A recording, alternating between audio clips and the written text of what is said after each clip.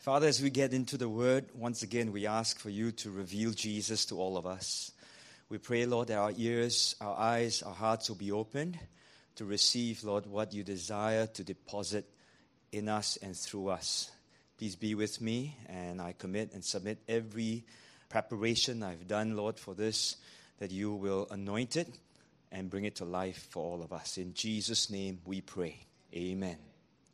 We live in a society that is always jostling for our attention. Singaporeans are busy people, and we have messages thrown at us from all over the place. Now, I came from an industry that was probably, or that is responsible for some of this naughty things in throwing messages at you, bombarding you with advertising, with sales, with promotion, with nice, beautiful pictures. And if you are a marketing student, they will always teach you this one word to say, what we have today is called clutter. Clutter. How do you cut through this clutter so that you can be noticed, that you can stand out of this clutter, that people will, you will get the attention of your target audience? So that was what I was involved in. We were always looking for that wow factor, the just noticeable difference, the unique selling proposition. And in advertising, in marketing, we won't lie, right? We're not allowed to lie. We tell the truth. We just stretch it a little bit and make it sound a little bit more attractive.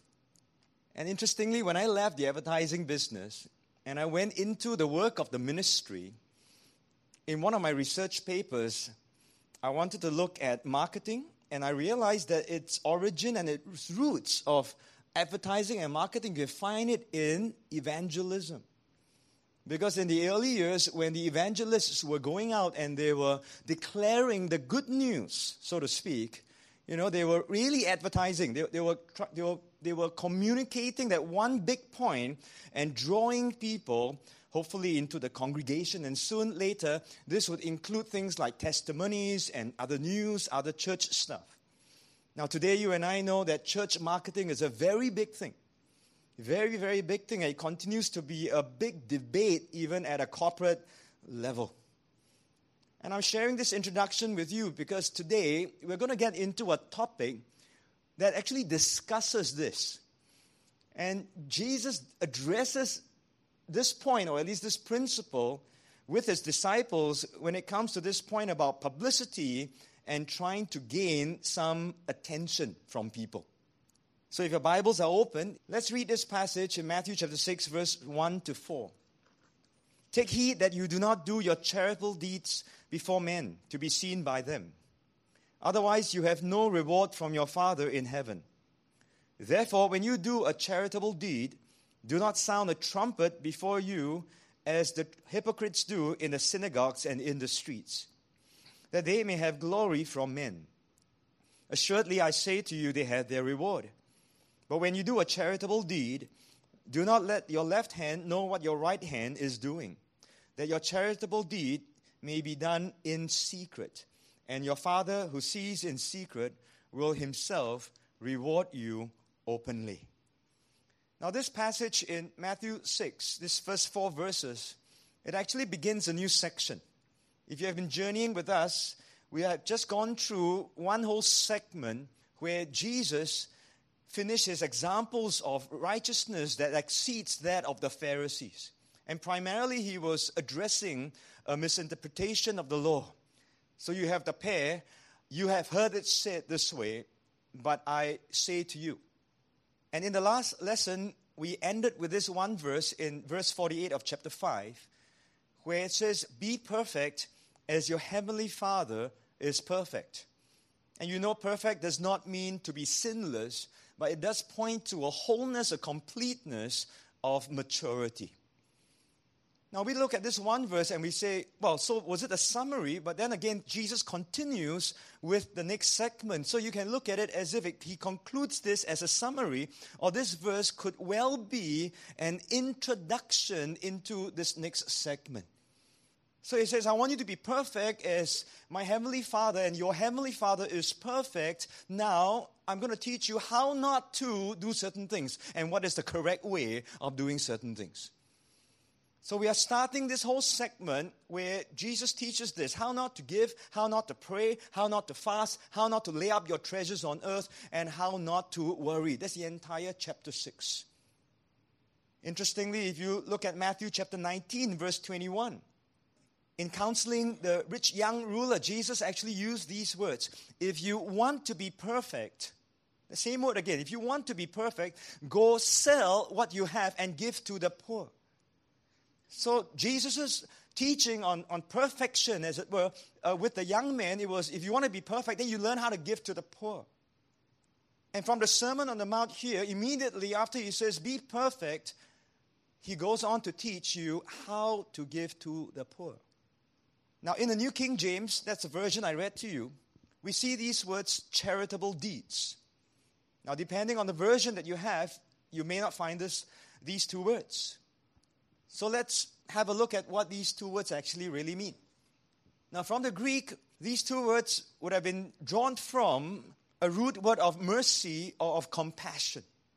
In other words, doing things out of your mercy, out of feeling for someone, having compassion for someone, and it would be related directly to the giving of alms. Charitable things, charity, the things that we do for people who are in need. And specifically, of course, money given to the poor. But if you have a different version in the English Standard or the New International, they would translate it this way. Beware of practicing your righteousness, or be careful not to do your acts of righteousness. Suddenly you don't have the charitable deeds. You don't have the understanding of giving to the poor. But if you look at the original text, to be true to the text, this is what this teaching is all about. Okay? I want you to keep that in mind, because as we talk more about giving to the poor, we will learn certain principles. But these principles can be easily extended to the way we practice righteousness. Is it not correct to say that giving to the poor is an act of righteousness, right?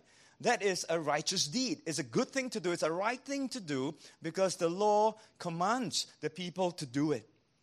And so you can extend this principle, or whatever we are talking about this in this teaching, to the acts of righteousness that we do, to the ministries that we might be serving in, to the assignments that we have received that we are fulfilling.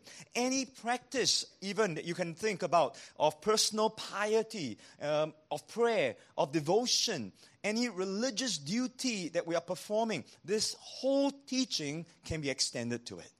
Okay? And I thought this would be good for us to know before we get specifically to understand more about almsgiving. Now, almsgiving became a weekly system of free will offering. In other words, there will be like our churches where we say, okay, fine, this week we'll designate an offering that we'll take for the society of this, or for the benefit of this home, something like that. Yeah? But for them, this would have been a weekly system, and it is a free will offering dedicated to help the poor and the needy. Now, they held this in a very, very high regard and a very important thing, because in their writings, the rabbis actually recorded this, that prayer with fasting is good, but better than both is almsgiving with righteousness. A little with righteousness is better than wealth with wrongdoing. Now, that's taken from the scriptures. It is better to give alms than to lay up gold. For almsgiving saves from death and purges away every sin. Those who give alms will enjoy a full life. So they held it so high to a point that if you would do this, it actually adds to or brings you as a means of atonement and even your salvation. In the next reading, I give to you that as water extinguishes a blazing fire, so almsgiving atones for sin. That was how important it was for them. Now, before we look at them and we say and poo-poo them to say, this is works righteousness, you have to work to be saved. And I think we have to remind ourselves that salvation for us, although by grace through faith, we have to work out our salvation also, that if we are indeed truly saved, we should learn to practice that we become perfect, not because we are working to be saved, but we are working out that salvation. And so their belief was the more they gave, the greater their righteousness. Now again, not necessarily wrong, but you will agree with me, it's very easy to go off track with even that one line. Okay? Let's see what the Old Testament says about almsgiving, giving to the poor and the needy. In Deuteronomy chapter 15, verses 10 and 11, it says, "You shall surely give to him, and your heart should not be grieved when you give to him, because for this thing the Lord your God will bless you in all your works and in all to which you put your hand." Verse 11, "For the poor will never cease from the land. Therefore I command you, saying, you shall open your hand wide to your brother, to your poor and your needy in your land." Now, I believe Jesus was quoting this or alluding to this when he said in John chapter 12, verse 8, remember? "For the poor you will have with you always, but me you do not have always." He actually declared this one statement, and it's an Old Testament reference. See, giving to the poor is commanded, is provided for in the law. It's expected of God's people. It's almost, God sort of preempted this. You know, he knows and he knew that there would be an unequal distribution of wealth. It's just going to happen. And because of the sinfulness of man or the fallenness of humanity, somehow some would do better and some would do not as well. Some will hoard more and some will lose more. And there will be this income gap. And so the law provides for that to say, look, you must give to the poor. You have to look after them. And it's God's grace and God's understanding of that situation that he gave this command for his people. In fact, if you look further and study more deeply, last year we kept talking about the Jubilee, right? The Jubilee after 50 years. God also put in that Jubilee principle. That was the whole thing. It was to address this, that after 50 years, the reset button would be pressed and everyone reverts back to family land, receive back the property, go back to whatever you have lost will be restored, and everyone starts back at the same point once more. What's the problem? The Jubilee was never practiced. The Jubilee was never practiced. And so on the surface, the Pharisees, the people, they kept the law. They gave to the poor. It doesn't say they didn't give. They did give to the poor. Jesus didn't say that they didn't give, right? Jesus was saying, you've got to check the motivation of your giving. And this is what Jesus was addressing. Once again, there's nothing wrong with giving to the poor. There's nothing wrong with giving a lot to the poor, but they were doing it in a certain way. Now, I call this next section Lights, Camera, Action. Okay, because in Matthew chapter 6, verse 1 and 2, take heed that you do not do your charitable deeds before men to be seen by them. Now, Jesus goes straight for that main point. Otherwise, you have no reward from your Father in heaven. Therefore, when you do a charitable deed, do not sound a trumpet before you as the hypocrites do in the synagogues and in the streets, that they may have glory from men. Assuredly, I say to you, they have their reward. Now, why do I call this lights, camera, action? Because that one phrase, to be seen, is translated from the Greek that comes from a root word, theatron, which means the theater. And that one word means to wonder, to admire, to behold, to view attentively. And that's what we do at the cinemas, right? Now today there's sense around and your chair can even shake and quiver. It's now not 3D, it's 4D. And Jesus says, don't wayang like that. There's no need to drama in your giving. Don't have to put on a show. You don't have to heap on the theatrics, so that you will get people's attention to look at you. You don't have to put on a performance. Now you think a little bit, in today's culture, we're talking 2,000 years later. I think we have a big challenge, We have social media, we have Facebook, we have YouTube. Right? Think about the culture today. Everything is wayang. Everything is pulling for our attention. How can we craft a headline so that we will grab you to come and attend to a meeting, to listen a little bit more, and we'll just let you know a little bit, but not enough, so that you will come and you want to know a little bit more, and we'll entice you. We have our day of charismatic leaders and pastors, and very entertaining, very engaging. I told you, the pastors today, they cannot just only preach. They have to do the moonwalk or maybe do a handstand. And maybe the offering will go up a little bit more. Worship leaders, worship bands, right? To get your attention, we say, oh, no, we have to switch off the lights so that the focus will be up on the stage.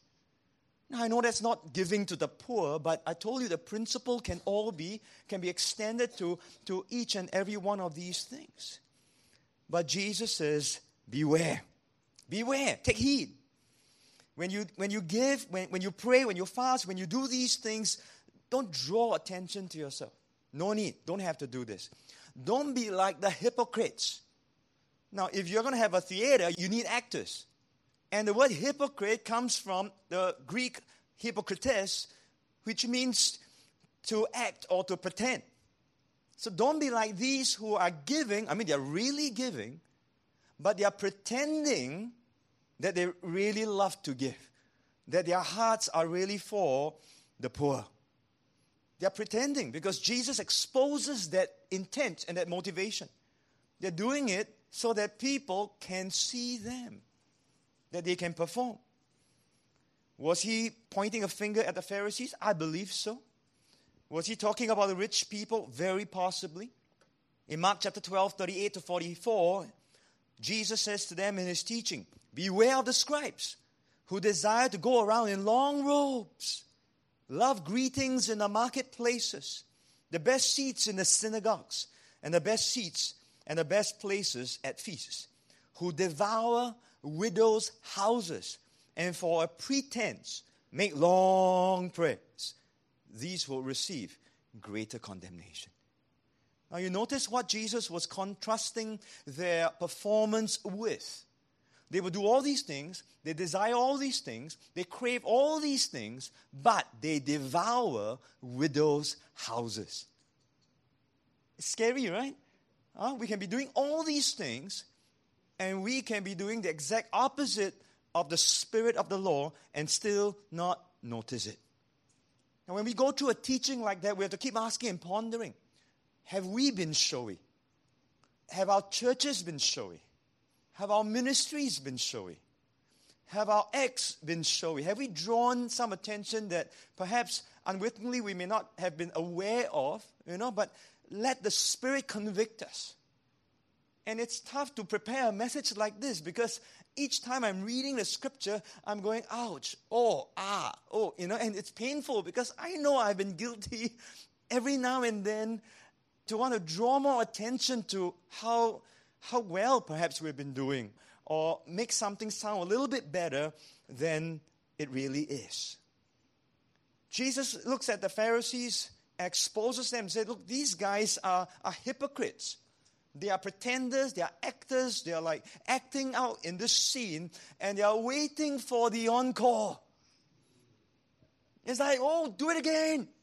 Oh, you so nice people. Oh, your ministry. Oh, you're such a blessing. Encore. Can you almost imagine, right? Standing ovation. Throw flowers. And for these people, it's like, yeah, man, I'm doing good. I'm keeping the law. But Jesus says, no, that's a wrong way, okay? This is absolutely wrong. We know this story very well, the widow's two mites. And the passage that I read for you about the scribes who devour the widow's houses, it comes directly before this very familiar passage that we know. But the contrast is that Jesus was sitting opposite the treasury, and he saw how the people put money into the treasury. And many who were rich put in much. Then one poor widow came and threw in 2 mites. And that's why we have this widow's 2 mites. Because we have heard many teachings about this to say, when you want to give, you must give your all. So whenever you write email to me and you give me your advice and you say, I've only given you my 2 cents. I say, oh, that's everything, you know. Huh? Sometimes we think 2 cents means I've only given you a little bit. Oh, no. If you have given me your 2 cents, you have given me your 100%. Praise the Lord. But that's a teaching in itself. But the contrast we must not miss. Jesus saw the rich people, how they put in the money. Now, if you know this teaching, then you read this passage, then the word how jumps out at you suddenly. How? Can you imagine? I'm a visual person. Did they just go and just drop in something? Or did they go and drop in something? Or, they just show, look at these heavy bags that I'm dragging. How did they give? I think that was the point that Jesus was making. And they gave a lot. And if they were all coins, can you imagine the jackpot type sound without the bells? By the way, I don't play jackpot. I just know they make that sound. So the rich would make a big show, but at the end, they're not really interested in the beneficiary. If they were, there was a widow right before them. They're not interested where the money really goes. They just want to know that if I do this, you just give me all that praise. See how good I am. See how spiritual I am. See how generous I am. See how righteous I am. Oh, my mansion in the sky is going to be real big. I'm reminded that back in my advertising days, the client had just finished a very big project. It was a charity auction. And what they did was they auctioned off, as part of their anniversary celebration, they auctioned off a certain item. And then the money that came in would be given to a certain charity. And it went well. It was covered in the newspapers. It was successful. Finally came the time for them to present the check and have a meeting with this charity. And the charity, of course, thanked them. And I was there as a young advertising guy, listening in and just learning. They gave the check, and then the charity then asked, is there other ways that we might be able to work with you in the future? And I'll never forget this one line. Whether he meant it or not, this is what the client said. The client said, sure, we can definitely work together. I mean, it went well. The newspaper covered it. We got a lot of press. Our brand name, our brand share probably would have gone up. So it went very well. We can work together. As a young man, I listened to that, and my heart just sank. It's like, you don't care one bit about this beneficiary. You don't care how the money is spent. You don't know where it's going. As long as your brand name and your brand share goes up. Now, that's in a secular world. The question is, do we do it in the church? Are we guilty of that kind of a thinking even in the church? And I suggest to you, I'm not saying every church is guilty of that, but if we don't put our hand on our heart, if we don't allow the Holy Spirit to help us in this, we could just miss it. Just recently, we were talking about a certain need to reach the marginalized. We were just in a group of brothers and sisters. We were just chatting. We just each had a heart. I was talking about kingdom assignments, and they each had a role in reaching out to different types of people, and we spoke about the marginalized. And one brother shared this, and I'm keeping this very general so that it will not reveal too much. And his point was very simply this. He said, you must understand this. Church has got limited resources. We have a sum of money that we have to spend, and we've got this, that. And somehow reaching out to the marginalized takes a lot of effort. Not only that, we know it takes a lot of effort, but it also takes a lot of time. Meaning to say, you can minister to a certain group of marginalized, and it may take years before even one or two might come into the church. And so from an organizational thinking point of view, that's not a good performance indicator. You understand? It's not money well spent in that area. It's easier to invest into a cell group, to multiply that, and if I have 10 cell groups, at the end of the year I have 30 cell groups, my church has grown. Are you hearing what I'm saying? Okay? And so because of that the indicators are not coming in fast enough or visibly enough, subconsciously, I suppose, these things are neglected or they are not really adopted.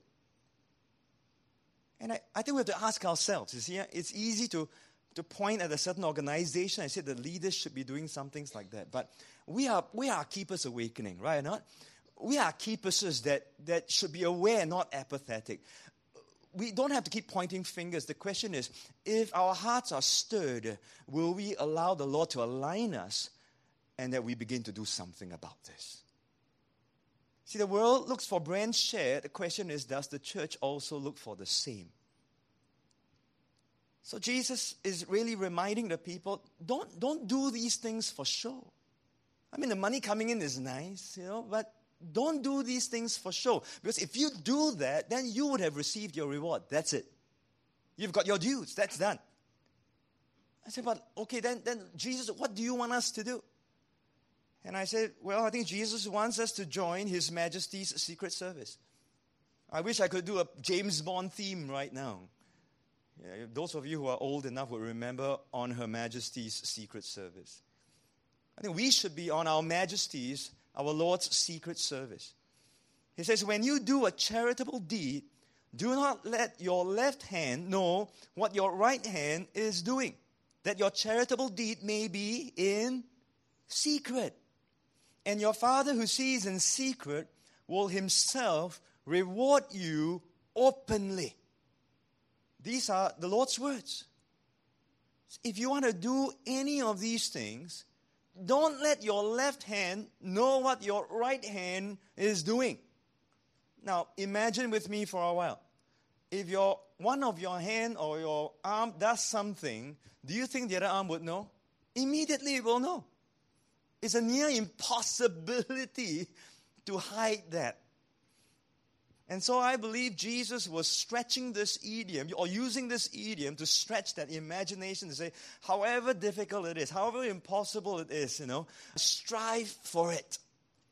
Keep it as quiet as possible. Keep it as hidden as you can. And the word secret comes from the Greek kryptos, where we get the English word cryptic, right? If you say something cryptic, someone really doesn't understand it. It's hidden, it's concealed somewhere. That's the intention of Jesus. He says, if you need to do something, just keep it as low-key as possible. It's all right, Don't draw any attention to it. Anyone struggle with that? It's really tough, It is. Because by nature, if we do something good, we want someone to know. Right? We want someone to notice.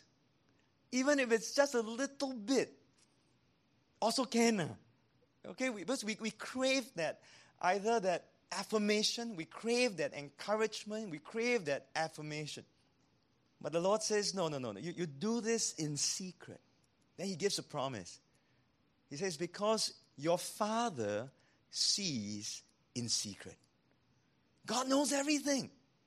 I love this assurance. Sometimes in the work of the ministry, or when you're helping someone, you're caring for someone, you feel very alone. You think you're the only one, right? And even if you're caring for someone who's not well, sure, brothers and sisters can come to the hospital, can visit, can drop in every once in a while. But guess what? The other 80% of the time, man, you're on your own. And it's tiring. It's like, Lord, no one knows. I'm all alone. But Jesus is saying, look, whatever is done in secret, don't worry. God knows everything. God sees everything. You can hide from everyone, but you cannot hide from God. And that's a beautiful assurance that Jesus says, there is nothing that will be hidden from Him. Now, this can be good and bad, huh? Because if you have the wrong motive, that is also not hidden from the Lord. But if you hide that act well, or you are able to do this in secret, your Father who sees in secret, I love this promise, He will reward you openly. Openly. And you're going to find that the rewards, perhaps the praise, the encouragement, it will surprise you somehow. And it can be openly. And that you don't even have to ask for. And that will be the true reward that comes from the Father. Now, some of which I believe we will receive in this lifetime. But I'm also one who believes that it is not in this lifetime only that we live for. Amen? We live for something that far exceeds this earthly time that we have down here.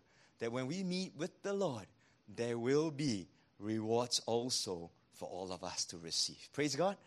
Right? And we've got to remember that God is the one that notes all these things. Yeah. You know, in Revelation it says that the books will be open, you know. God keeps little records of us all. And it's not the book of life only. You're talking about book of life and the other books. Now, all the jialat thing also down there. Lah. Okay? All the missed one also down there. Lah. Okay? And that's why we have to be very mindful, okay, and ask the Lord to help us in that. Okay? So this was the teaching that Jesus was very simply bringing across. Don't wayang. Don't bring attention to yourself. Just be content. You know, do this in secret because our Father knows. He knows exactly where we are and why we do it. And so for the rest of this time, I'm going to run through quickly, always, some applications and perhaps some safeguards, and maybe build even upon what already I've shared with you. Let's go a little bit more deeply into this. Firstly, Jesus says, take heed. Now that's a warning, big warning. Take heed, because this one word is a nautical term, proseko. It means to hold a ship in direction so that it can sail or continue to sail towards a destination. So if you imagine yourself as this vessel, take heed. Be careful. Heed this warning, because you have one destination. Amen? You're going to meet with the Lord. You don't want to turn to the left, to the right. You're keeping your eyes fixed upon Jesus. You're running this race. You don't want to veer, not even a little bit. Because if you veer off course, you're taken off then. And you can go wayward or not even reach your destination. As I reflect on this, I realize that the acts of righteousness, the things that we do, the religious duties that we perform, the ministries or the assignments that we have, they can, if we're not careful, can have a deceptive power over all of us. Is that true? Right? I mean, we can start out with good intentions. Every ministry, I suppose, every Christian starts out with the good intention. But as you begin to collect points, so to speak, as you begin to get a little bit more experience, if we're not careful, if you don't take heed, if you don't check your bearings, if you don't check your alignment, man, your motive can go out of whack. Your compass reading can be wrong, and you can veer. This will result in a performance-based righteousness. You think, you see, I'm faithful, I'm good, I'm better than you, I'm more anointed, I'm all these things. And you start to compare. It can also result in powerless godliness. 2 Timothy chapter 3, verse 5. In the last days, people will be lovers of this, lovers of that, haughty, proudful, blasphemous, and so on, lovers of themselves. Now, if you crave the praise of men, guess what? You are a lover of yourself. And these would have a form of godliness, but you will deny the power. There is no power of transformation at all. And then in the very next verse, Paul actually warns, from such people, stay away. Stay away. What's the funny thing? It is to such people we are attracted. It's really upside down. Come on, let's own up. We look at the person, wow, so anointed. Wow, so good. Wow, so spiritual. Must follow lah. Maybe I catch the anointing. You see?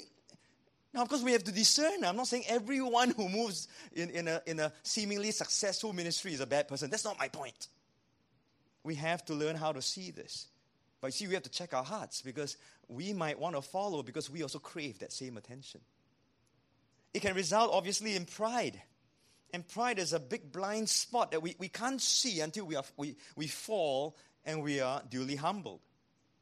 It will obviously attract the praise of men, and that's what we will have. We'll feel good about ourselves, and that takes us even more off course. Do you think it's a good warning? It's a relevant one. It's a real warning for all of us, and especially for those in the front line. It's not easy. Heed the warning. Take heed. Take heed. Secondly, in terms of giving to the poor, give as the Lord would direct you. Now, this again is an alignment issue. If your hearts are aligned with the heartbeat of God, then you will have a heart for the poor and the needy. Cannot force you. Okay? Because to force you is just to squeeze some dollars out of you, and your motivation is also not correct. Worse yet, after you give, you think, I've done my part. I'm so good. Have a heart for the poor and needy. If it's real and you're very clear that there's a need, some things like that, don't need to pray on. Just give. It's okay. Give as you are able to, not under compulsion. If you're able to, you give. And you don't have to tell others that you give from your own pocket. You don't have to tell people how many people you're supporting. All that not necessary. Because God sees in secret. Amen? Yeah? Learn how to sow into ministries, into missions, third world nations especially. Of course, a word of caution, we must be careful, right? Because there are always people who want to jump on that bandwagon. But as you do this, whether is it through the church or the ministry or to directly, you don't need your name to be fleshed out on the screen. But we don't need that. Do we then need to tell someone, say, if you give X dollars, I will print your name on Bibles to thank you. Maybe if you give this, you can donate a pew. Please donate a pew, right? Donate a brick, fine. Donate an entire room, it's okay. But once my name goes on the pew, I've got my reward. And I think my Father knows how to reward me much better. Okay, I hope I'm not stepping on toes. I'm just making a comment because I've been through that system myself, and it sounds good. We want to honor that person. We want to acknowledge. I know all these things. Don't get me wrong. But I'm asking now, as we read this, do we really want to do that? Do we need to do that? It's different if you honor someone who has passed on, or they didn't really ask for it, but you want to do that. Give as the Lord directs. Be a faithful steward of God's resources. Because that's the spirit of the law. We're to help those who are in need. The third thing is remember who and why you serve. I don't presume we all serve with the right motives. Sometimes people don't even know why they serve. They're just told that as good Christians, this is what you must do. But don't serve or don't give just to make yourself better or less guilty or more important. And I tell you, those in the frontline ministries will always struggle with the temptation of glory and of praise. And don't think that the backroom ministries or the people who serve quietly, they don't struggle. They do. They will always struggle with, am I being left out or not? Do they notice that I'm there or not? And once in a while, it's good to reflect and ask yourself, will you still serve if no one notices at all? Will you still serve if no one says anything? Will you still serve if no one appreciates you? Or do you find yourself getting angry, getting upset, getting offended, and you say, I don't want to do anymore. If you don't appreciate me, I will take my services to Church B. Right? And you go to Church B and Church B welcomes you, and suddenly you find that Church B is not really appreciative either. It's only a matter of time you find yourself in Church C. Because you're always craving for something to do, for someone to notice you.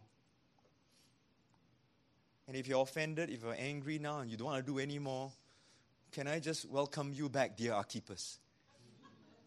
That you should take heed to the ministry which you have been given by the Lord. Amen? That you have received in the Lord, that you may fulfill it. There's restoration, there's healing at the cross. You don't serve men in the first place. You serve God. All right? So always go back and review. Why are you serving? Why are you serving? Point number 4. Aim to please God, not man. In Colossians chapter 3, verses 22 to 24, it talks about bondservants. Obey in all things your masters according to the flesh, not with eye service as men pleasers. All right? Don't just please your bosses, or please your leaders, or please your pastors, just with eye service. You know what's eye service, right? That if they can see you, then you do that. Or you do sweet, nice, pretty. But the moment the person go away, wow, you are like, don't know whether saved or not.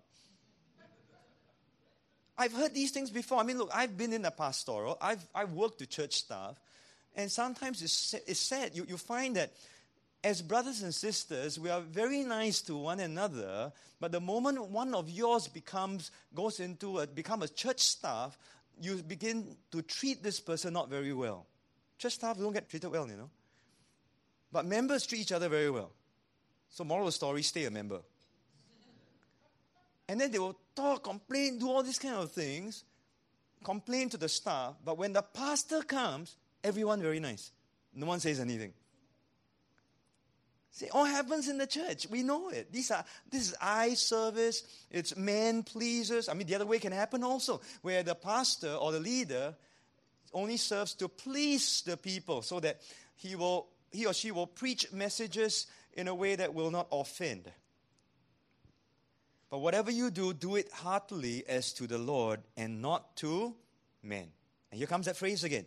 Knowing that from the Lord you will receive the reward of the inheritance, for you serve the Lord Christ. Who are we serving? Jesus Christ. He's our Lord. He's our Master. Do the very best. My favorite statement is always this. Wherever you are working, whatever you are doing, whether in a business, in a company, in the church, in the ministry, you are on kingdom secondment. You are seconded. Okay, that means your reporting line goes all the way up to HQ. And one day you will meet with the boss of the bosses. And that's our Lord Jesus Christ. Amen? Right? And so don't just curry favor, please people here, please people there, but upset God. Aim to please God and not man.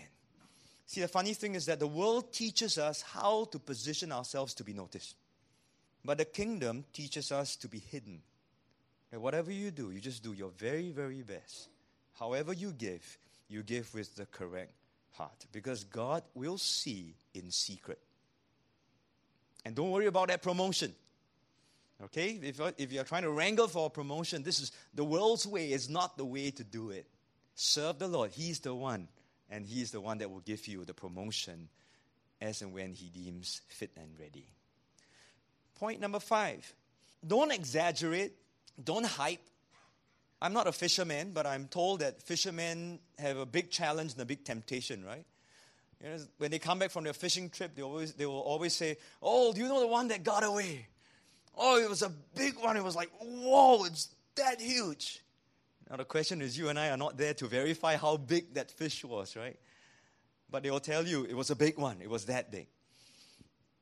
Our tendency is always to make things sound more glamorous, to make it sound bigger, to make it sound better, to make it sound more anointed. We are always wanting to impress with numbers and more numbers.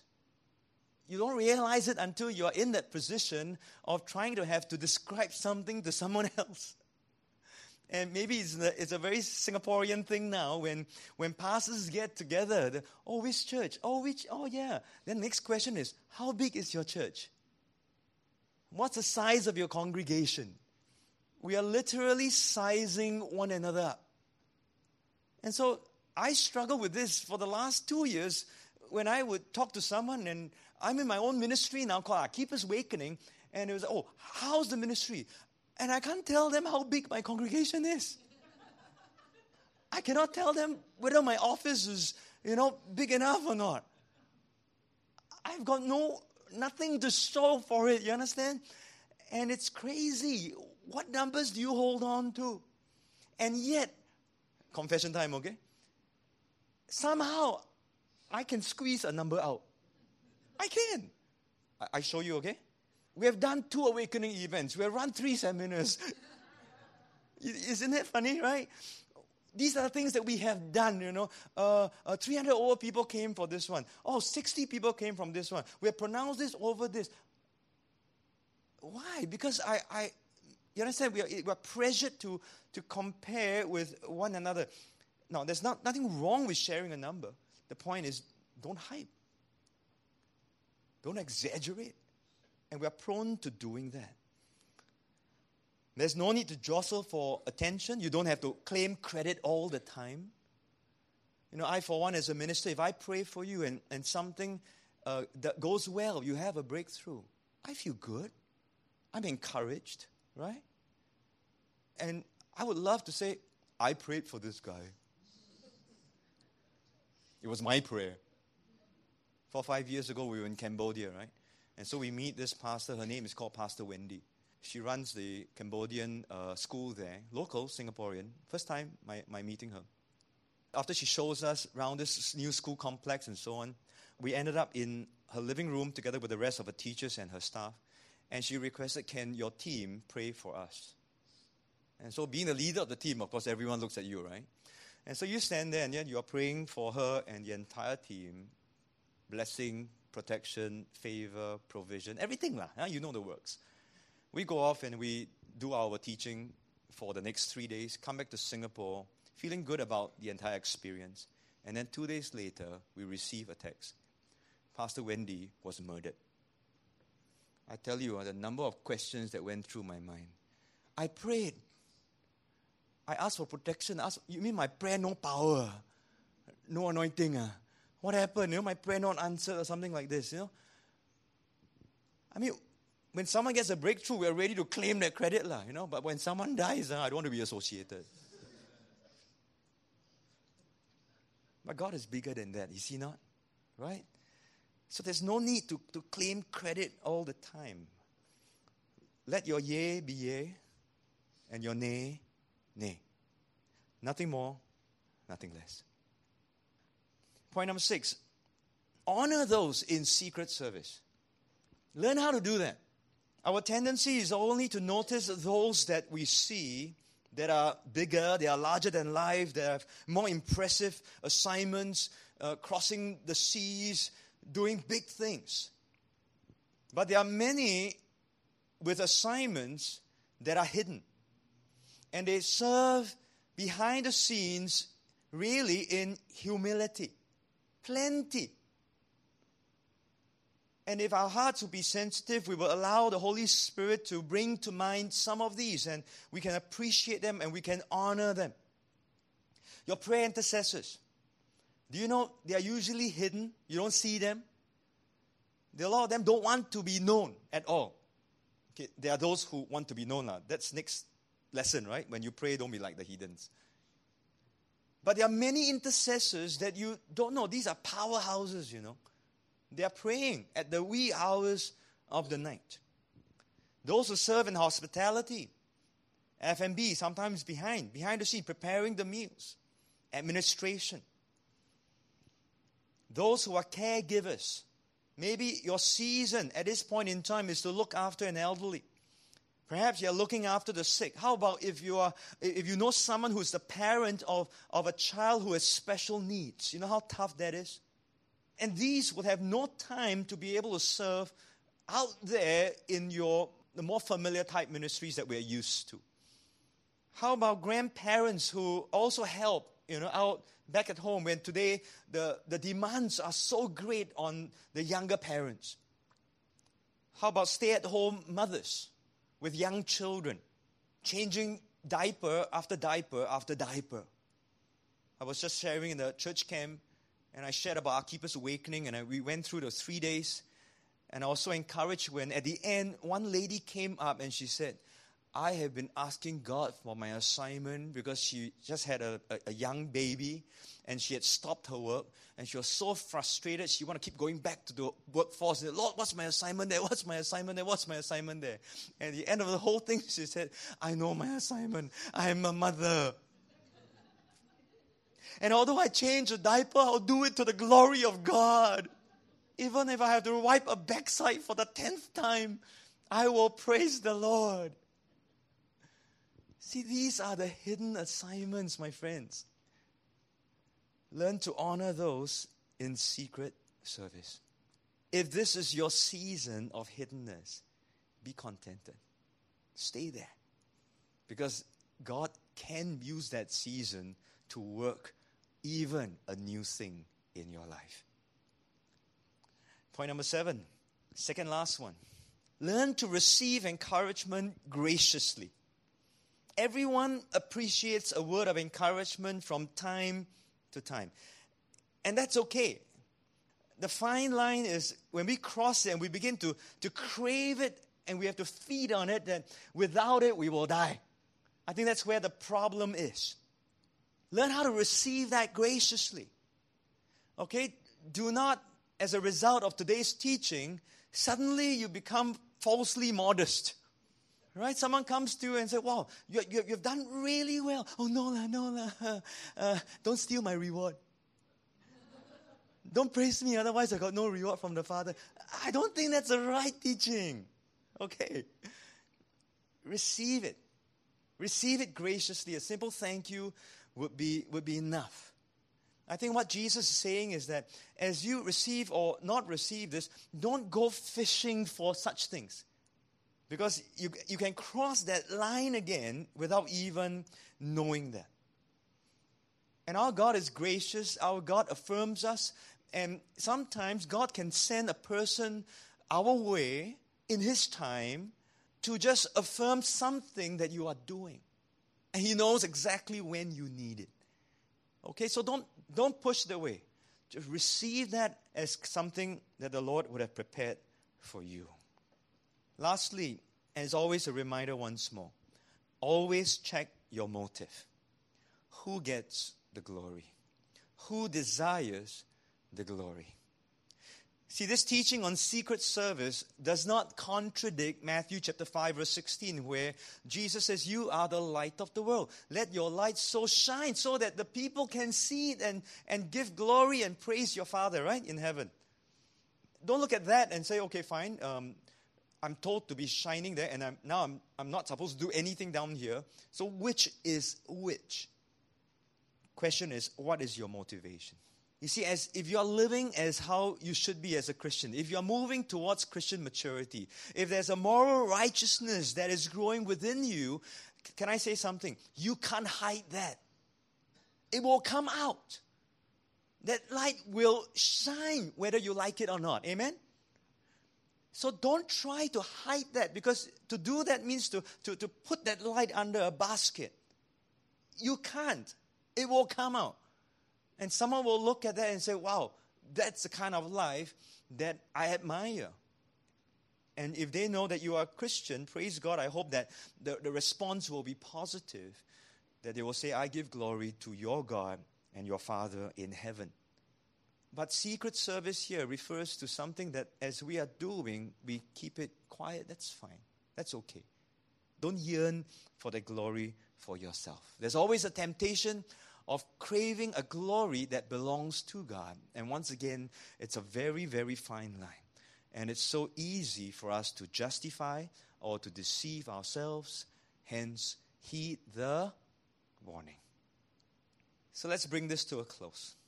Would we be content serving in a secret service for the Lord? I believe that temptation will always be there to draw attention to ourselves, to earn the praise of men, rather than just to live for the approval of God. And as I started with this, today, the media and the social climate does not help us live this kind of a hidden life. We love our selfies. And there are reports that say those who take selfies have a psychological problem. We love the likes, right? The more likes we get, the happier we are. The more followers that we attract, our fan base, our popularity. And we tend to also use the name of God to justify whatever we do as Christian stuff and our actions, only to draw attention to ourselves. How do we counter this? I think there's only one solution, okay? And Jesus says this to his disciples. If you want to follow me, deny yourself. It's as simple as that. Deny yourself. Take up that cross. Follow me. And you know this can only be done by the work and the power of the Holy Spirit. I want to leave you with one quote by George Mueller. George Mueller is very familiar, he's very popular in a good way. And someone actually asked him the secret of his service. How did he, What made him tick? How did he serve in such a way for God all these years? And George Mueller said this: there was a day when I died, utterly died. And as he spoke, that one line is recorded that he bent lower and lower until he almost touched the floor. I utterly died to George Mueller. His opinions, his preferences, tastes, and will. Died to the world, its approval or censure. Died to the approval or blame even of my brethren and friends. And since then, I have studied only to show myself approved unto God. This is George Mueller. And so I believe the key to pleasing God, to really knowing how to do that we do not seek to please ourselves, but only for the approval of God. We need to die.